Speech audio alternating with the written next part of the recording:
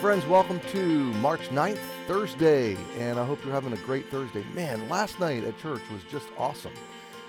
We had a wonderful gathering in our Welcome Home class, and I just love the spirit of our church. So thankful for it. Hope your day's off to a good start, and Thursday for me is sort of a Sabbath. It's sort of a rest day, so got some, just errands to run and time to spend with Dana and a day to restore and get ready for the weekend. So I'm thankful for that, and I'm glad to be with you right now. Psalm 73. I want you to turn there with me, and we're really closing in on the end of this psalm. I think we'll probably finish it tomorrow, and then we'll start a new psalm next week. So we have come on a long journey. This is a 28-verse psalm, and it really describes a long journey that all of us take spiritually in terms of contrasting our journey with God and the journey that it seems that those without God are taking. And often they seem to be doing better than we are. But that's just not the case. And Asaph has taken this journey. He's described it for us. He has taken us back to the tabernacle and to the temple where, I guess it was the tabernacle, into the presence of God, the people of God, the worship of God. It was drawing near to God that reminded him. When he got in proximity, when he got away from God, his heart drifted. His passion waned, his focus blurred, and suddenly his spiritual journey kind of lost its focus because the orientation around him was just lying to him constantly. But when he went back to the tabernacle, when he got back into the presence of truth, clarity came again. That is, my friend, the very definition of revival. It's when something that's wandering or straying or diminishing is renewed by God. We've been seeing revival happen in our church for the last 10 years. And on some level, every Sunday, we experience this as we come back to the presence of God and the presence of his people and his word, his truth. And he kind of recaptures us, right? We fall in love with him all over again and the gospel. And so this is the experience that Asaph has had.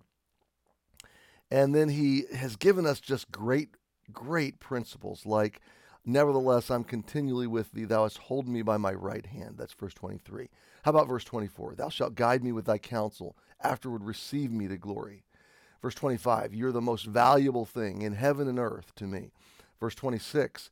I love this one. My heart and flesh faileth.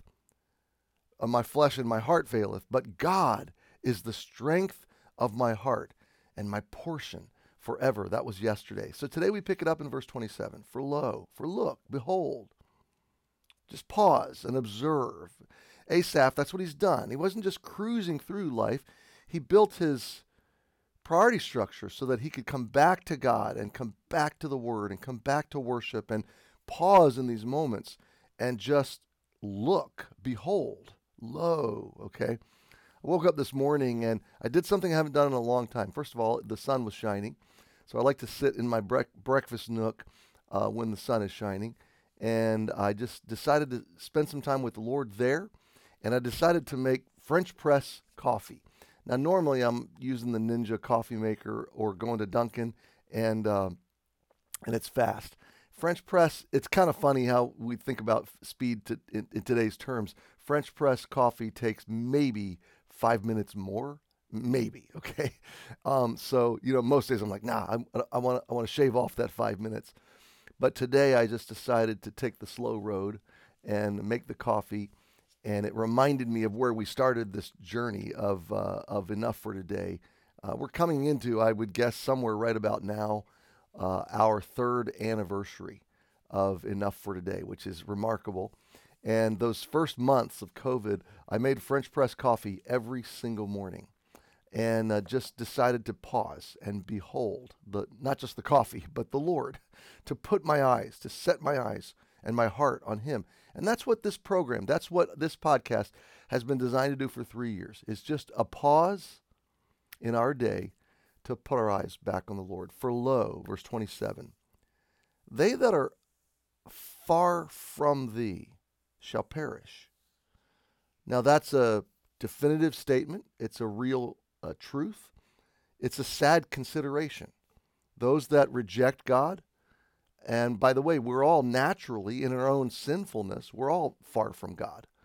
And so we have this human perception that Some are farther away than others, and that's just not the reality. The spiritual reality of it is, apart from Christ, we are all equally distant, impossibly separated from God. But I realize some feel the sense of it is that I must be farther from God because of my failures or my struggles or whatever. That's always just an emotional, artificial perception. Sin is sin, and we're all, apart from Jesus and his saving grace, we're all equally separated and apart from God. And the end of that is that we in our own selves would perish. This is the equivalent to the New Testament verse, the wages of sin is death. Okay. Look at this next phrase, and I just want to park it here today because I want to land tomorrow on the last verse of the psalm.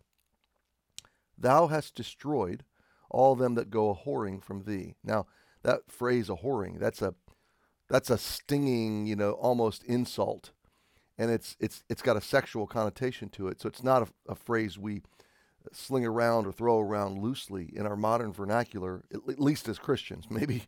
Maybe the unsaved world and the slang and the cursing that goes on, maybe this concept is a familiar concept in that sense. But God is literally saying that when we choose to get away from him, that there is an immoral, promiscuous sense to it. Like when in human relationships, we are engaged in prostitution, or we're engaged in adultery or fornication. It is that on a spiritual level, that when we get away from God, or when we elevate idols to inordinate affections, to supreme or preeminent places in our lives, when we take good gifts of God and we elevate them to be supreme in terms of our meaning, our identity, our value, our loves, the things we set our affection on, that God says this is to go a-whoring from him. This is to betray him. It's to commit adultery against him. It is to be sexually, spiritually, it's like a sexual fornication.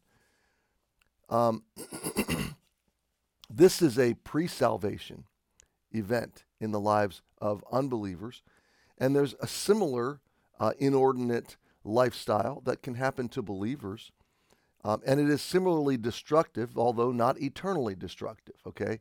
So this lifestyle of being away from God. Before salvation, I'm just conditionally separated from him. After salvation, I can be relationally distant from him. So there's different senses of distance, right? One is judicial and conditional and kind of existential. It's like I am separated from God, and there's no way back but Jesus. But as a Christian, like Asaph, I can wander. I can get my mind going down the wrong road. I can get my lifestyle, my behavior going down the wrong road. And thankfully, we always have a way back. We can always come back to mercy and grace. And we're not being resaved. We're being renewed. We're being revived. We're being recovered, relationally speaking, into the presence of God. But Asaph says there will come ultimate destruction from all those that resist the love of God and decide to set their love on other things. So he's looking now at the contrast. Those he envied were already marked for destruction because they're far from God and they've rejected the path back. Those that choose the path back can have all of God that they desire. Now, we're going to time out right here. We're going to think on these things. We're going to go out today and be the presence and the Spirit and the love and the grace of God on display. And then we're going to meet again tomorrow and wrap up Psalm 73 with verse 28. And it is a great place to land. So thanks for joining me today on Enough for Today. Thank you for meditating through this psalm with me. What a wonderful journey it's been. Have a great Thursday. We'll see you tomorrow.